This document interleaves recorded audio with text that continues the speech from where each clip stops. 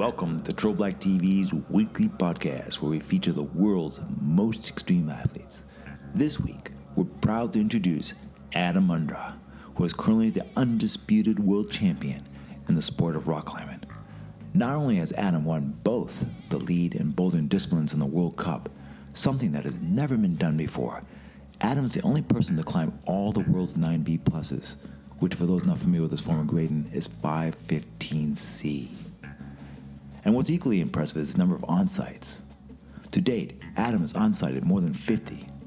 Yes, you heard that number right. More than 58 Cs, which is 514B. And on-sited 3 9As, which is 514D. Mind-blowing, right?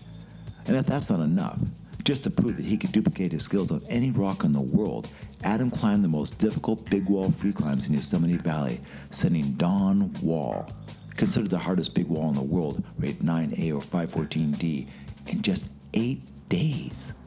And that's after doing the nose almost entirely free in a single day. So you can imagine how excited I was to catch up with Adam in Norway, who was waiting out the rain in the monster cave at Flananger. Please excuse our reception as it drifts in and out. You know how cell phones can be.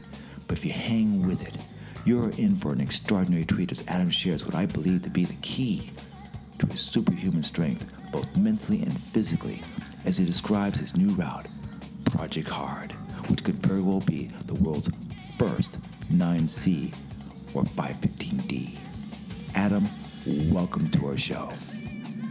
Hey, Adam. Here's Adam. Dan Goodwin here with Troll Black TV. How are you? Good. Here in Flananger, rainy rest day. But the weather was good, then it will be good. So, all perfect. Yeah, so if it's raining there, are you still able to climb? Yeah, it depends on the wind and humidity. Sometimes when it's raining, it's actually very good to climb. And sometimes the sun is shining and it's really bad. So, yeah, when the sun comes out, fun, good conditions. Yeah, rumor has it you're working on another route as we speak. So I'm working on this Project Hard, which is a project that I've already tried last year, that I've already put 5 weeks of effort into it. And I know it's a very tricky route, and it's very hard to say how actually close I'm getting into it.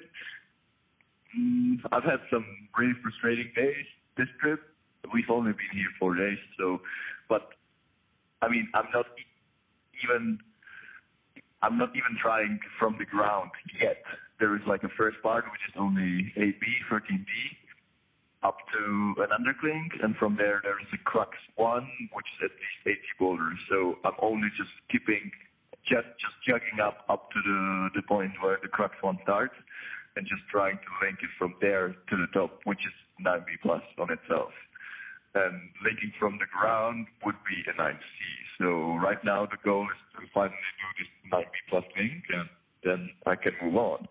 But then the crux 1 is so intricate, so tricky, so weird, and comes down to so many tiny details that I keep falling off, and I'm not actually sure if it's just because I'm not strong enough or if I'm doing something wrong, which can be that I have the wrong shoe or my skin on the pinky in the single log is not perfect and stuff like this. So it's a process that requires a lot of patience, but it's part of the game. The sequence is so cool, and the feeling when the crux 1 works is just perfect because it feels just effortless, no matter how heinously hard it is. And taking it from the ground will be a totally different story. But I'm still patient and let's see what happens. How does that route compare to change? Compared to change? Yeah, how would you compare it? For me, it's just so much harder. The ridiculousness of this route is that the crux 1 itself is possibly the hardest boulder problem that I've ever done. And it's up there in the middle of the cave. And it's you have some climbing up to there and some climbing from there, whereas the boulder problem and change is way easier. for me compared to Project Hard, and the climbing is above is comparable. Project Hard is at the same time much shorter. It's maybe 40 meters, but the first 8B, which is maybe 25 meters, I have it so wired that I really just run through that part. And then the real meat of the route is actually pretty short. It's not more than 50 meters. So do you think it's like a 9C or 9C plus? It's definitely not 9C plus, but I'm hoping that it could be the world's first 9C. But then the question is when I'm going to send it. And as I said, it's a route where it's so hard to predict it. And I know I might send it this season, but I might send it in 10 years. I don't know. I have no idea at this point how much patience and work it will require yet. That's amazing, man. One of the things that most of us who aren't climbing at that level, which is the majority of the planet, is how do you distinguish the difference between like a 9B and a 9B plus, or in this case, a 9C? It seems like, when you get down the lower grades, the difference isn't that great. But it seems like when you get into the 9B, 9B plus, now 9C, that each little increment, like just going from 9B to 9B plus, seems to be monumental. Why do you think that's so? And it's not quite so extreme with the lower grades. I think the higher in the grading scale you go, the more specific the climbing gets. So, and you have to bear in mind when you put the grade. So, in order to make it at least a little bit relevant or as precise as possible, my point of view is that the gaps between 9B and 9B plus and 9B plus and 9C has to be like really big, really significant, because then we would be just all the time arguing about if this is 9B plus or 9C. At the moment, like just in between, within the 9B range, there are just huge differences. There are 9Bs that I think I've never done a 9B in a day, but I think finding a perfect route, which is like a low-end 9B, I think I can do a 9B low-end in one day. And higher end of 9B, I think I can do in, let's say, 4 or 5 days. If I imagine that change or La Dura, I think I would need a little longer, but still, we wouldn't be talking about back in the day when I did La Dura, I spent 9 weeks on it. I think if I went back into the route, it would not take me that long to maybe reclimb it again. I'm not really motivated to do it, but I think it would not take me that long. For sure, not 9 weeks. But if we are talking about the Project Hard, I also consider and bear in mind that there are certain moves that really fit my style. They're very, such as this huge drop knee when I turn around, put the toe jam, do a couple of moves, and then I do this huge drop knee, which in the end, even after spending days and days trying to find the perfect beta, that remains like the only beta possible in my mind. And for example, that is a move which I think is very hard it's very hard for me, even though it's 100% my style, and drop knees are my specialties and something I've been using I started climbing, and I've always really, really liked. So this is something that I also consider that this really adds the confirmation that this could be the world's 9C. And yeah, it just feels much, much harder. But at the same time, I think we are able to grade perfectly within our like maximum grade at that moment. So if somebody's maximum grade is 7.8, then he's very well capable of recognizing the 7.8, 60 plus, and the 660. And I have this level around 9B, 9C, so I hope I can recognize pretty well what is 9B, what is 9B plus, what is 9C. I hope. But I've not really capable of recognizing 60 plus from 7A because it's just way too easy for me. We notice that even in the climbing gyms, it seems like the route setters have a real hard time on easier routes. Do you think we'll ever see a 10A? Honestly, I can imagine a 9C. I can even imagine climbing it. I can't imagine 9C plus, like how hard it would have to be. A 10A, maybe yes, but it will take a few years for sure. And we can see on the progressions, like in the last, how many years? First 9A was put up 25 years ago, and since then we only surpassed 3 grades up to 9B plus. And I think that the progression will be even slower, and especially if we really want to make significant gaps in between the grades, in between the benchmark for those grades. And I think that, in my opinion, is correct. So I think maybe in 30, 40 years we might see a 10A. I would like to see that once, but let's see. It will be really exciting. Maybe in 30, 40 years we will see somebody on-siding change and stuff like this. That would be really, really radical. And that person that we interview, and that person will be you.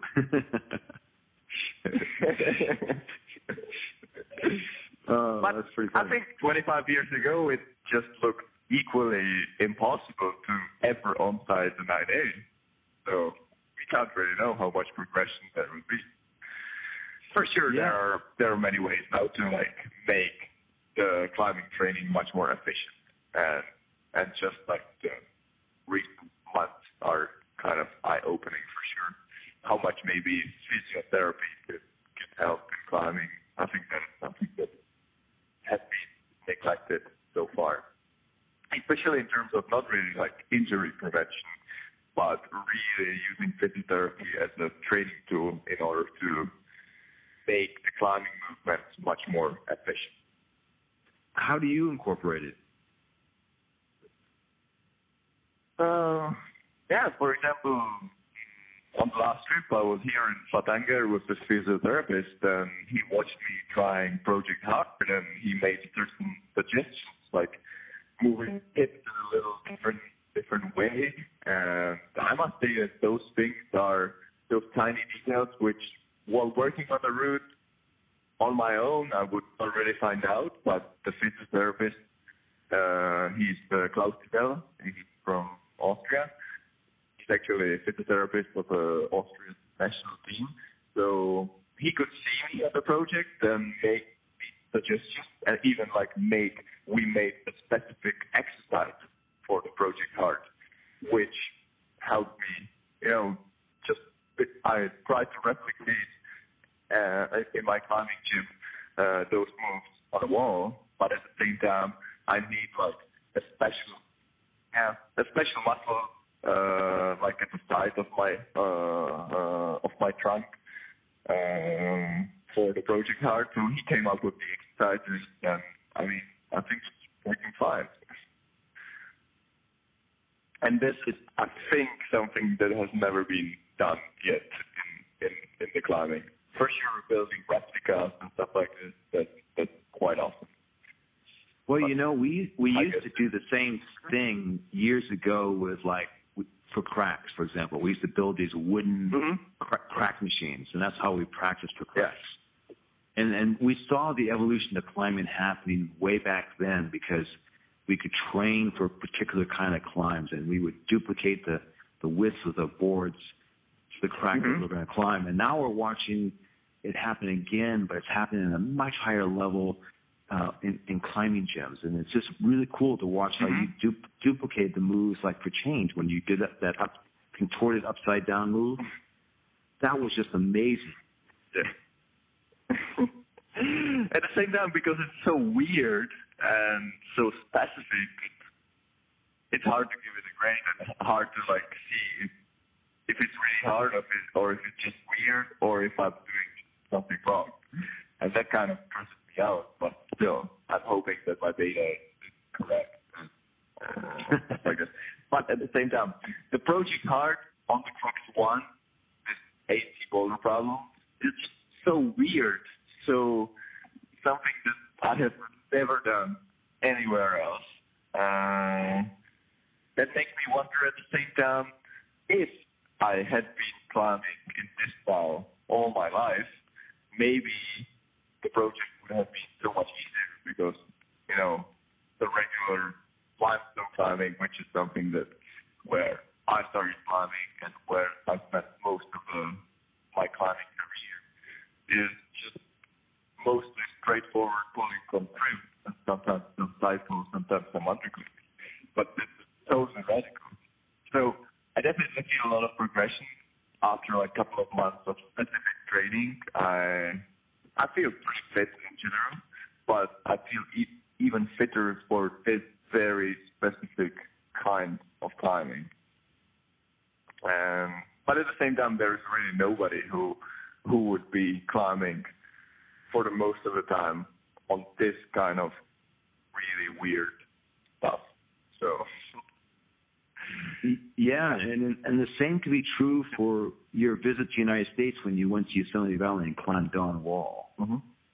I mean, you had never been to Yosemite, and, as you said, that you were just a complete novice on that.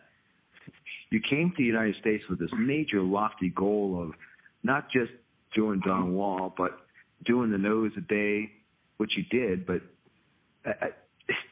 what made you think that you could come and climb at that level on rock that was so dramatically different than what you used to climbing? I was confident that I could rock climb on any kind of rock. Even though I spent most of my climbing career on the limestone, as I said, nevertheless, I spent a lot of time on many different kinds of rock all over Europe. For example, which is really special is sandstone in my country, in the Czech Republic. That, for example, taught me a lot, taught me how to climb on a big runhouse and taught me how to feel the rock and stuff like this. So in the end, in any climbing area where I had been before Yosemite, I felt after a couple of days pretty confident climbing on any kind of rock, any kind of steepness, any kind of angle, and stuff like this. So I was definitely expecting Yosemite to be different, to be very hard for the climbing if you don't know it. But I must say that I underestimated how, let's say, super specific, super weird it was, especially for the footwork. I have never experienced anything like that. Like what I normally would consider to be like a really, really bad foothold is actually like a junk foothold on the Dawn Wall. And what are the crux footholds I would never even bother watching normally. But there is that's what you have. You have to use that. And it wasn't easy. After, let's say, 3 weeks, I was starting to feel confident on the days when I actually did the crux pitches. But before, I must say that in my point of view, I was definitely getting my ass kicked. I just did not trust my feet at all. At all. Yeah, you said it was as hard as you expected, but it took longer than you expected. How long did you think Dawn Wall was going to take you? I don't know. I was maybe my plan was to work it even better and maybe try to do the whole ascent a little faster. But then, as I could see that I'm just the crux pitches are so hard and I have to be well rested, perfect skin, perfect conditions, that in order to increase the chance of standing, the goal of climbing is let's say 3 days, just too ambitious. And I had to step down and focus on climbing it, taking a bit more days. Because I could see what I was quite worried about is like more like the logistics of the big walls and like relying on gear and maybe being scared on the runouts and stuff like this. And in the end, this did not turn out to be a problem at all on the Dawn Wall. The real problem is the climbing. The climbing. Because the climbing is just so hard. Well, you had a couple of copperheads rip out on you, didn't you, when you fell a couple times? Yeah. Did that play with your head? I mean, did that become a little bit of a fear factor, trusting the gear?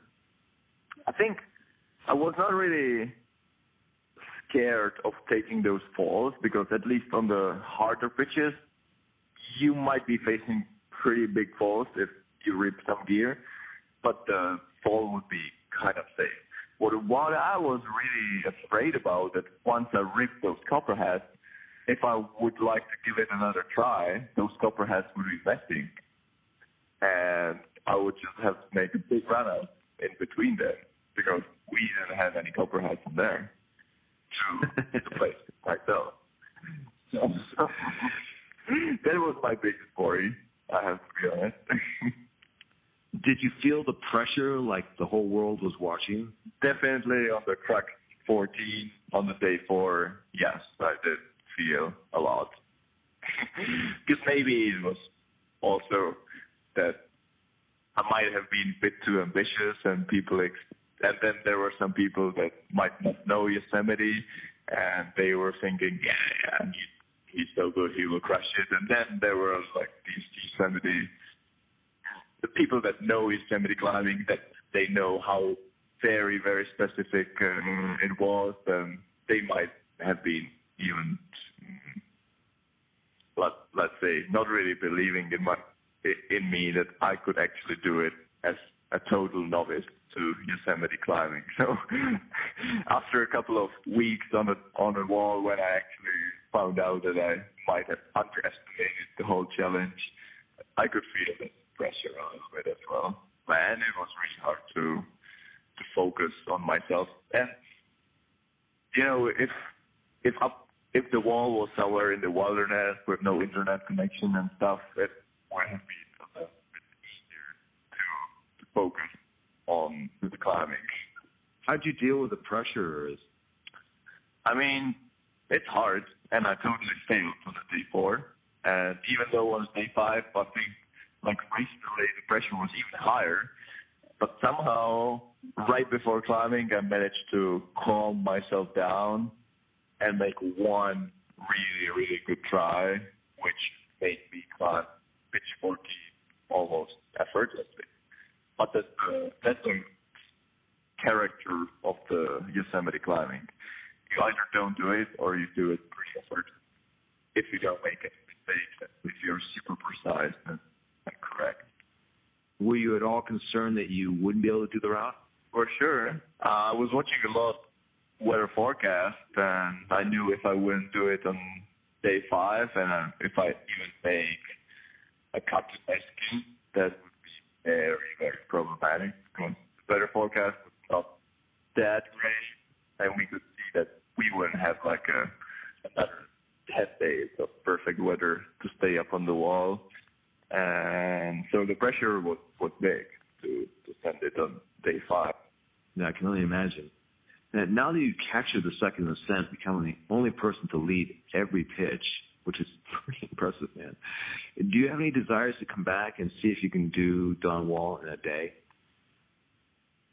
I don't know. I would definitely love to come back to Yosemite. I'm not saying this season, maybe not even next season, but one day the place is just mind-blowing. And the potential on the El Cap is just something that I would like to exploit a bit more. And then the question is if, besides climbing some of the classics, which I would love to, like Salater, and maybe climbing the Nose Again 3, I would be really, really interested. But then in terms of like finding some big project, if it would be the objective of doing Dawn Wall in a day, or trying to free climb some other new 8 line, That's the question. I can't really say what I get more respect for. Maybe the perspective of finding something new and trying to free climb that is more appealing, but I can't really tell. I think that would be super cool. Come to Yosemite and put up a brand new route. Just free some aid climb that's been looked at for years. Yeah. I think I could definitely, the approach would be climbing more classic on El Cap to see how the rock is. And with this, I think I could, after having some experience on El Cap, I could predict much better if from the ground, if the aid climb actually goes or not. Because after having climbed only one route or two routes of El Cap, if I look, for example, to the right of the Dawn Wall, it looks amazing, but I have no clue with my experience. And of course, it's impossible, even with a lot of experience like Tommy Caldwell has, to really know if that climb actually goes or not. But you can increase the chance that you will end up finding the perfect. Yeah, switching gears to Alex Hunnell, who, as you know, free solo free rider without a rope. You said, and I quote, "It takes tremendous courage to free solo free rider. From my point of view, it's easier to solo a 9A, 14D sport route than this one." Can you elaborate on that? Have you ever free soloed? For me, no, I've never free soloed, and I'm not really interested in it. For me, it's just too much risk. For sure, I take certain amount of risk while I climb. I definitely took some risk up on a door wall, but it was also always I was willing to take, and I accepted it. Free solo is something that is the risk that I don't want to accept, because for me, the price you pay for it is just way too high. But I totally understand that for Alex, it's worth doing. I feeling being 500 meters above the ground in a free rider must be absolutely tremendous. And free soloing on El Cap in Yosemite, for me, it's so hard, so unimaginable, just because the character of the climbing. I can imagine that I would work out one 9A sports route till I would be able to climb it really confidently. And on those routes, if you climb safe, slow, and if I would have enough margin, I think I could control the potential slip of my feet or hands much better. Whereas in general in Yosemite, especially on the slabs of the lower part of freerider, I have never done it, but I can imagine how it can be. There are some parts on the nose which the pitches are easy, but I would definitely never want to solo it because it's just really flat, and all you have to rely are some really, really tiny and slick footholds. And for me, it's just horrible to rely on one single foot placement, and you can't control it with the power anyhow. And to have the courage and to really, or at the same time, experience of really trusting those tiny footholds is just incredible. And also, as I said, I have never even tried freerider, but I can imagine that if you link all those pitches into one continuous push on the free solo without hanging in the melees, the whole route actually gets quite a bit harder in terms of endurance, you know. And this is something that I think is not really emphasized, that the route is actually much harder if you don't hang in the melees. The level of fitness is astonishing. Yeah. To do that many pitches. So, for example, for me, potentially,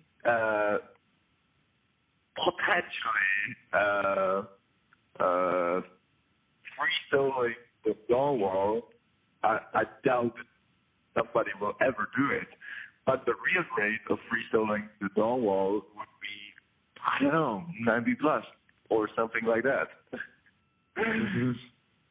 Because there are not so many ledges, and actually from the pitch 5 all the way up to pitch 20, there are definitely many no-hand rests, but there's not even one ledge where you could like really lie down and take it up. And to have the edge rest not only in the forearms, but especially in the feet would be just horrible. Yeah, I can only imagine. You know, you also said it's definitely the biggest thing that's ever happened in the world, free soloing. It's simply unbelievable. We can only discuss whether free soloing climbing is good or not, whether we should write about it or not. I was just curious on your thoughts there. Should we be talking about this and about free soloing like we are? I mean, is this a bad influence on younger climbers, or what's your thoughts? I think we should talk about it. It's even though there are so many climbers that would not even consider free soloing, we should say, hey Alex, good job, because he had this dream, he worked hard for it, and I don't think we should look at it as something that he was selfish, taking all this incredible risk and going for it. I think for me, it's the courage. Even though I'm not willing to even think about it, I definitely praised Alex for having his own dreams and pushing for what he does the best. That's the free soloing, and it's absolutely historical feat. Definitely still going to be one of the most impressive feats of Yosemite climbing even in 100 years. I totally believe that. The idea of just like seeing this sheer blank face of Al Cab and just having your climbing shoes and chalk bag and climbing up to the top is terrifying. I know, my palms start sweating thinking about it. Yeah. And the most natural way how to actually climb it. Yeah, no kidding. You know, what do you think is, when you look at your impressive tick list, I mean, you've climbed thousands of routes. You know, I mean, like, I look at your list of, you know, I'm looking at right now of how many, you know, 8As you've done. And when I look at, oh my God, you've like on-sighted like 50 8Cs. Which for those who are in the ratings as a 14B, it's just mind-boggling. I mean, what do you think is the key to your success here? Why are you able to do what very few people in the world can do? I don't know. I'm spending a lot of time on rock and in many different climbing areas, and especially when I was younger, I have not really invested so much time into working one single route, but just doing like a good base in different climbing areas, on different rocks, in different grades. And not only because I thought that it would be good training, that it would push my skills higher, that I would get a better climber, but also because I was having the most fun doing this.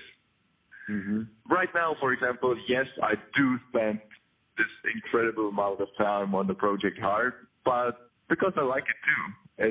It's a nice challenge to have something so wired that I actually feel that I'm floating up the route. But in general, I enjoy it a lot, just climbing everywhere, everything. It is what helped this approach at the same time is, for example, what I think that helped me to climb the dawn wall. Because if I only just focused on the competition, if I only just focused on climbing 9A in the overhanging limestone areas like Spain, I would not have this experience to learn how to climb on the specific rock in Yosemite. Even though the Yosemite climbing is so specific, still, like for example, experience on our Czech sandstone helped me a lot. And I think maybe some moves on the door wall will in the future help me even on the climbing competitions, even in the world championships. Like I think everything is good for everything, because even on like super steep route, you can have a top out in a slab and vice versa. The more I climb, the more I know that the climbing is not only about having the fitness level, but mostly knowing how to climb. And I think you get to know how to climb the best if you just climb a lot and climb everywhere. That is the key, isn't it? Climb a lot and climb everywhere. For sure, some coaches, some climbers would argue with me, but maybe then if you really want to push a certain climbing style, you should really focus on that. But every, especially young climber, should have this base that you can build on. How much do you spend training? Are you primarily working on fingerboard, campus board training, or what does your training look like these days? These days, I think my training, I train 6 days a week, usually 4 or 5 hours a day, and like 60% is the climbing itself. The climbing for the climbing training is usually only on the bouldering wall, and I train there bouldering as well as endurance training, just doing circuits.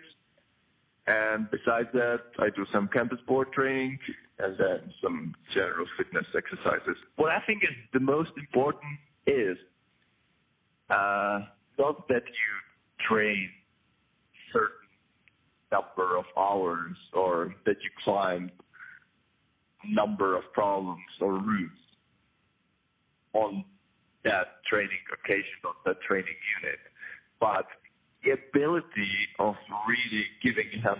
To climb with the 100% psych and to the same motivation that everybody should have when you're trying a route on your maximum level.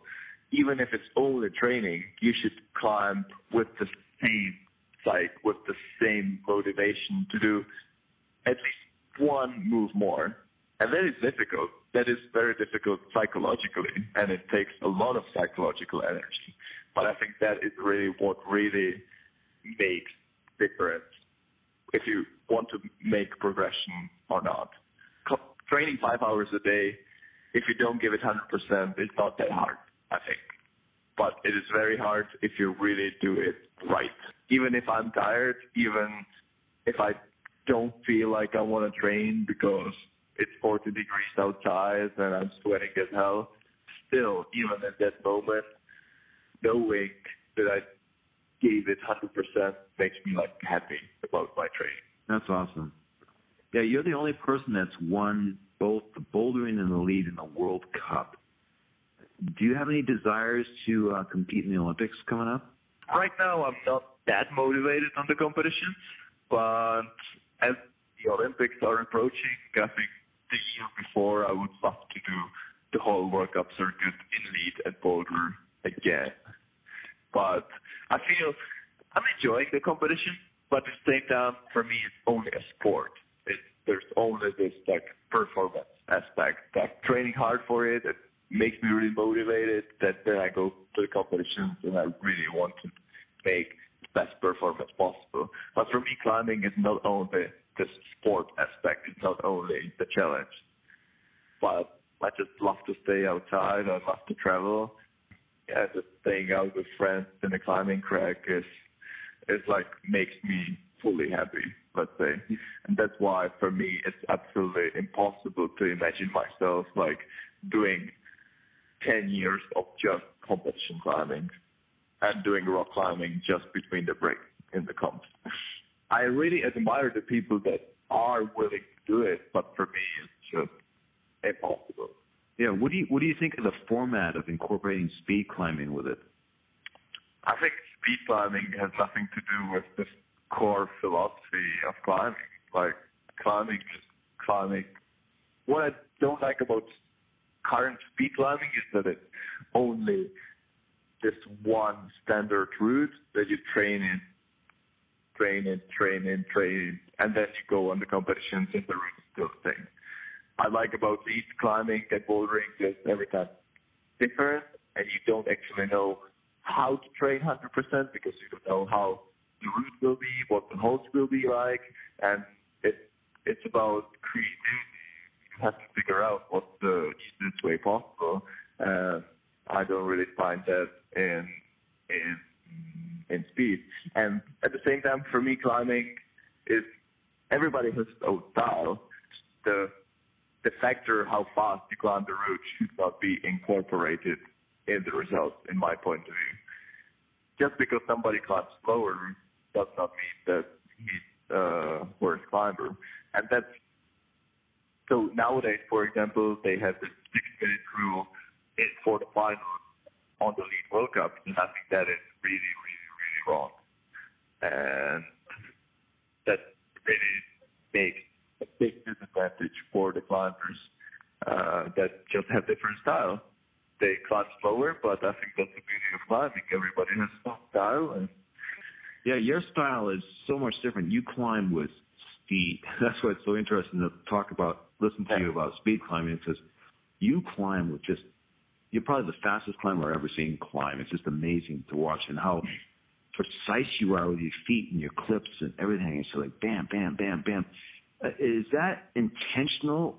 Are you climbing because you're that speed because you're trying to race the pump, or are you climbing that fast because you know that momentum will help propel you up the cliff? It's both. It's definitely, I know that the momentum helps a lot, and I know that the faster I go, the less pumped I will get. And then maybe trying to shake out a little bit in the places where I found slightly better holds and stop there and basically like climbing fast in between the rest and then take a couple of shakeouts in the rest. That's my style in general, and that's the style that I developed since I was a kid, and I really focused my training on that, and I think that's why for me, for my kind of body, for my kind of strengths and weaknesses, this is the most efficient way how to climb. But I don't really say that it would be the best for everybody, because everybody has its strengths and weaknesses. For example, my weakness is the ability to rest on the bad holds. Compared to a climber who climbs 8A, my ability to rest on the bad holds is very good. But compared to other World Cup climbers, my ability to rest on the bad holds is bad. And it's something that I know just physiologically I will never ever be that good on resting on a bad hold like them. So I had to work on this climbing style to just try to climb as fast as possible through the sections which have very bad rest, and only take some rest in the rest which are good enough for me. But I really think you're onto something, because a lot of us are actually kind of mimicking your style a little bit, and we're noticing it actually does work. And the other thing we've noticed is that, a lot of the holds, you're not meant, and this is what I try to inspire with people who are just getting into climbing, is that they will grab a lousy hold and they'll hang on it. And we try to tell them, don't hang on the hold, move through the hold, just move through it. And when you climb faster, like you climb, it makes it so much easier because you're just moving, and you're never really hanging on the hold for that long over time. So it works. I mean, it's about climbing and not hanging on the hold. Well said. That's my strategy. But at the same time, I think for so many climbers that are like naturally slow and naturally have very good capability of like hanging and resting on the hold, it might not even be efficient, like trying to change their style too much. Yeah, it's hard. At the same time, I think I'm very open-minded when it comes to like my climbing style. And I always try to think about potential improvement, and I try a lot. Like in the training, I might climb a certain route like 4 times, then trying to climb a different style, and then I try to realize like what felt more efficient. And I think that's very, very important in climbing to have this open mind, to be open for the new moves, new beta, new styles. Yeah, you have a quote that I really like. It says, "I climb my best when I feel more like a robot. I feel that my brain is somewhere totally else, and my moves are somehow driven by intuition or experience." I thought that really described climbing so well for you. I mean, can you elaborate on that a little bit? Yeah, so I think the psychological mode when I climb my hardest route is very, very important, because if there is the ratio, if there is the mind, there's usually also some doubts and fear included, and those things are definitely not our friends. They are our enemies. They don't help us to climb better at all. They only make us climb worse. So we have to like be rational before we climb, try to get the best data, or when we work on the route. But when we actually give it a try, we have to switch off and we have to climb according to either the beta that we also already have it worked, and it has to come naturally. And in certain ways, it definitely feels like being a robot. I even feel this while on-sighting, because in on-sighting there are so many different decisions that I have to make. You have to decide when to clip, which hand hold, which hold to grab. You have to decide whether now it's a good time to rest, or now it's a good time to move on and climb a bit faster till you reach better rest and stuff like this. And I definitely can't do so many things rationally, but my intuition, my experience can do that, and that's why I rather leave it on my intuition. But that's a psychological mode, which is very, very hard to get into it. And 100% getting into the psychological mode, I only succeed a couple of times a year. And then there are many times when I'm actually pretty close to being in the psychological mode, but the real 100% robot mode is very rare, even for me to get into it. Because I don't have any trick how to get into it. It just somehow has to come. It helps definitely like to visualize the route before I go climbing and stuff like this. But yeah, it just has to come naturally, pretty much. Yeah, I couldn't agree more. When you look back in your climbing career, which climbers, I should say, have influenced you the most? As an idol, let's say, it was definitely Wolfgang Gillich, the guy that made the world's first 9A first descent action direct. Unfortunately, I was never able to beat him. That's Thomas Brasek. He's world champion from 2001 to 2003. He's from the same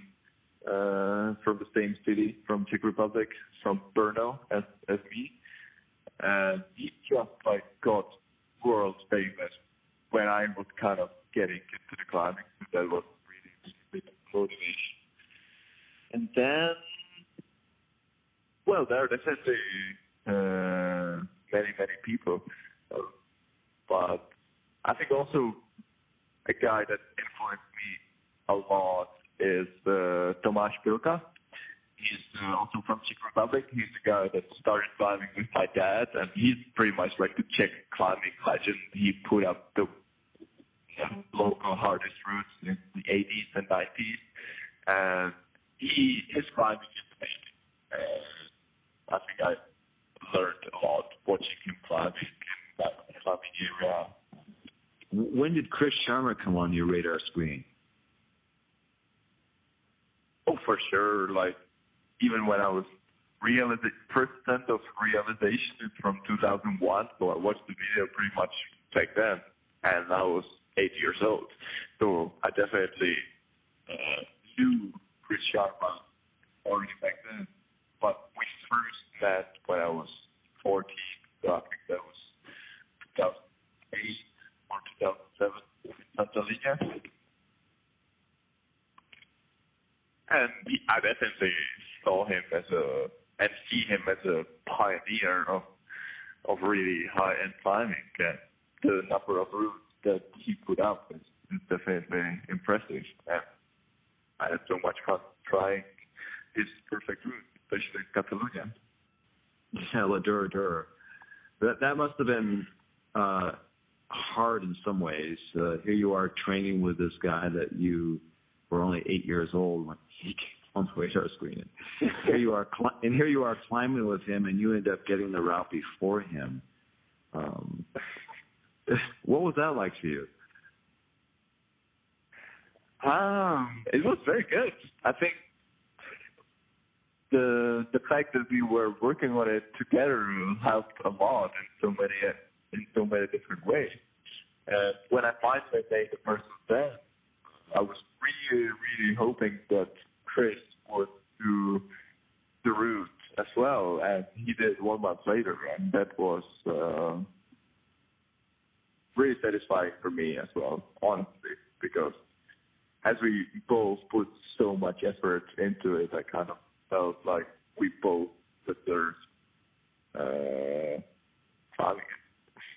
And I'm super happy that he persisted, that he had the motivation just to keep trying, even though he was only going for the second attempt, that he kept trying and eventually did it. Yeah, that was impressive, because a lot of people would have just given up and said, screw it, because they didn't get the first attempt. You know what I mean? So who do you think will be the next superstar? Next superstar? Other than you, of course. Alex Megos is definitely really strong, but it's just like there are so many, like, for the girls, there's more girls that are about to be super strong than boys. I think, like, if we are talking about age 14, 15, I think girls in general climb almost stronger than the boys. So, like Ashima or Laura Rogora or Yanya Gamblet, who's a little bit older, they are just climbing impressively, and they are pretty much, they're definitely the strongest women in the world. But I don't really see that much in the boys category. Interesting. I think the secret is out that the girls realize that they can climb as hard, if not harder, than the guys. Let's see. They're putting everybody on notice. Yeah, I think in certain climbs they might be in the future climbing harder. But nowadays, if I think about all the 9B pluses and 9Bs, most of them are pretty reachy. So it's definitely hard to climb most of these routes if you are only like 160 centimeters. I'm not sure how much it is. But yeah, strangely enough, the harder routes I do, the more reachy they get. But maybe so far, the rock routes have been put up. But I definitely agree that it will not happen. It will happen pretty soon that we will see the first female to climb world's first 9B, which it's going to be interesting to see. A couple of weeks ago, I had a the pleasure of interviewing Steve McClure, who just put up Rain Man, a 9B. Yeah. And, you a number of years ago did Overshadow and confirmed the rating of 9A plus, I believe it was. Yeah. Are you planning on going back to Rain Man? Rain Man? Definitely. Like the route, I've already seen Steve trying it 2 years ago. It motivates me to come back. Also because it's a really nice place, it's nice climbing, and I really have to say hats off to Steve for having this persistence and motivation to do it. Super impressive.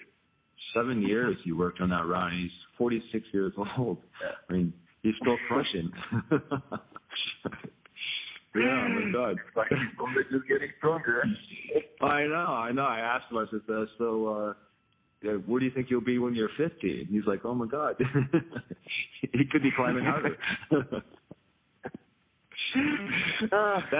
That's going to give you hope, seeing strong men like him still climbing so hard.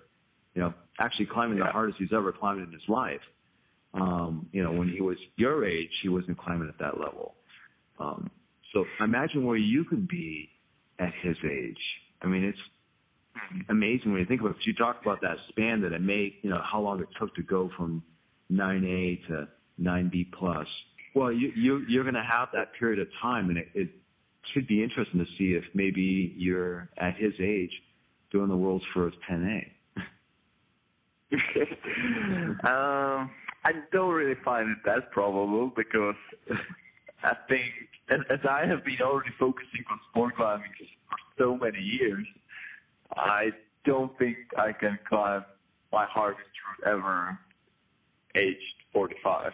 I think if, for example, Steve, I think I might be wrong, but he only just started focusing more on sport climbing when he was 24 or something like that. Mm-hmm. So it took him, let's say, 20 years to reach his hardest sport climb ever. But if he started with sport climbing 10 years earlier, I think he would have already done the 9B some years ago. But maybe I'm wrong. No, you might be right. But I think just the fact that I focused on sport climbing since I was 5 years old gives me a less probability, less chance that I could climb my hardest route after 35 or something like that. 10 years to improve in sport climbing. I'm sure you got more than that. I'm sure you have more than that. Yeah, I know when you go, you could probably have a massive crowd. They'll probably all want to see if you can on-site it. No, it's not going to be sure because I've already it shares to start with Rain Shadow, which is 9A, and I've already done that. Well, right on, man. And well, finally, what words of inspiration would you like to share with the Triple Black community? I don't know. For me, the most important thing is that I have a happy life and I'm doing 100% what I want. And like, this is a dream what I'm doing right now, and that's exactly how I dreamed of living when I was 6, 7 years old. And not so many people are that lucky as me, but still, I think everybody can, besides having their jobs, they should have like one activity that they do with the same passion that I do the climbing with. And it can be climbing, and I think it's very good that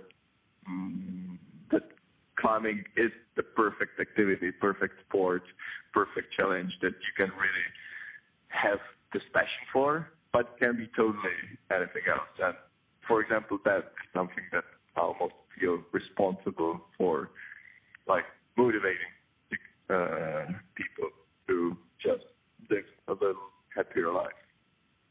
Yeah, it does come down to happiness, doesn't it?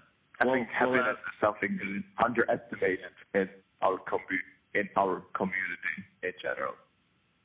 Why do you think that is? Yeah, it's the biggest. why do I think it is? I think people focus just too much on performance. Not only in sport, but in their life in general. Like having a better job, having more education, making more money. But in the end, is it really important in our life? I think the most important is whether we live it happily or not. And they reach certain goals, like having this job and stuff, and then I will be happy. But when they actually get it, they don't really feel happy anymore, and they already want more. And they are in this vicious circle that they will never get out of.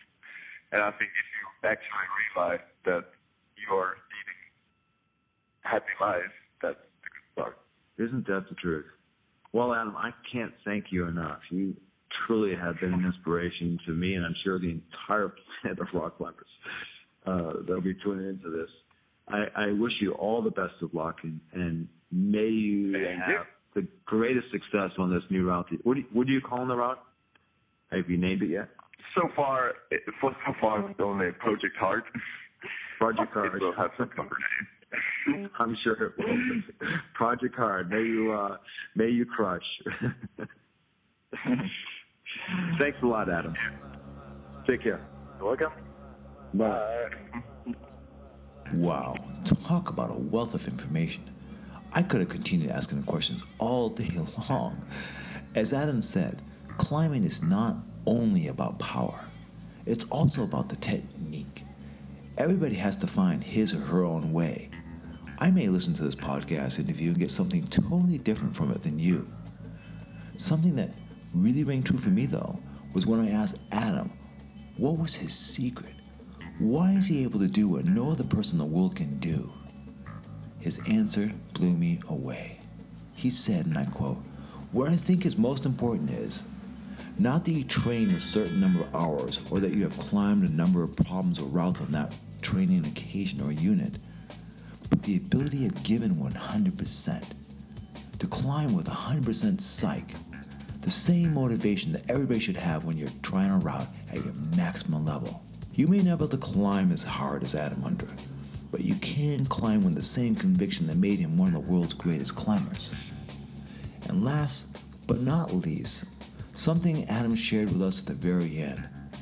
Don't lose sight of what makes you happy. I know we all heard this before, and it's so easy to dismiss because it's such a no-brainer, right? But I believe it's worth reminding ourselves. Don't get lost in the number game. Whether you're judging yourself by the number of routes you've climbed, or the difficulty of the routes, or how much money you make, or what car you drive, or what house you live in. What matters, when you really get down to it, what really matters is whether you're happy. Because in the end, that's all that really does matter. Until next week, my friends, this is Dan Goodwin with Triple I TV, your entertainment source for extreme sports.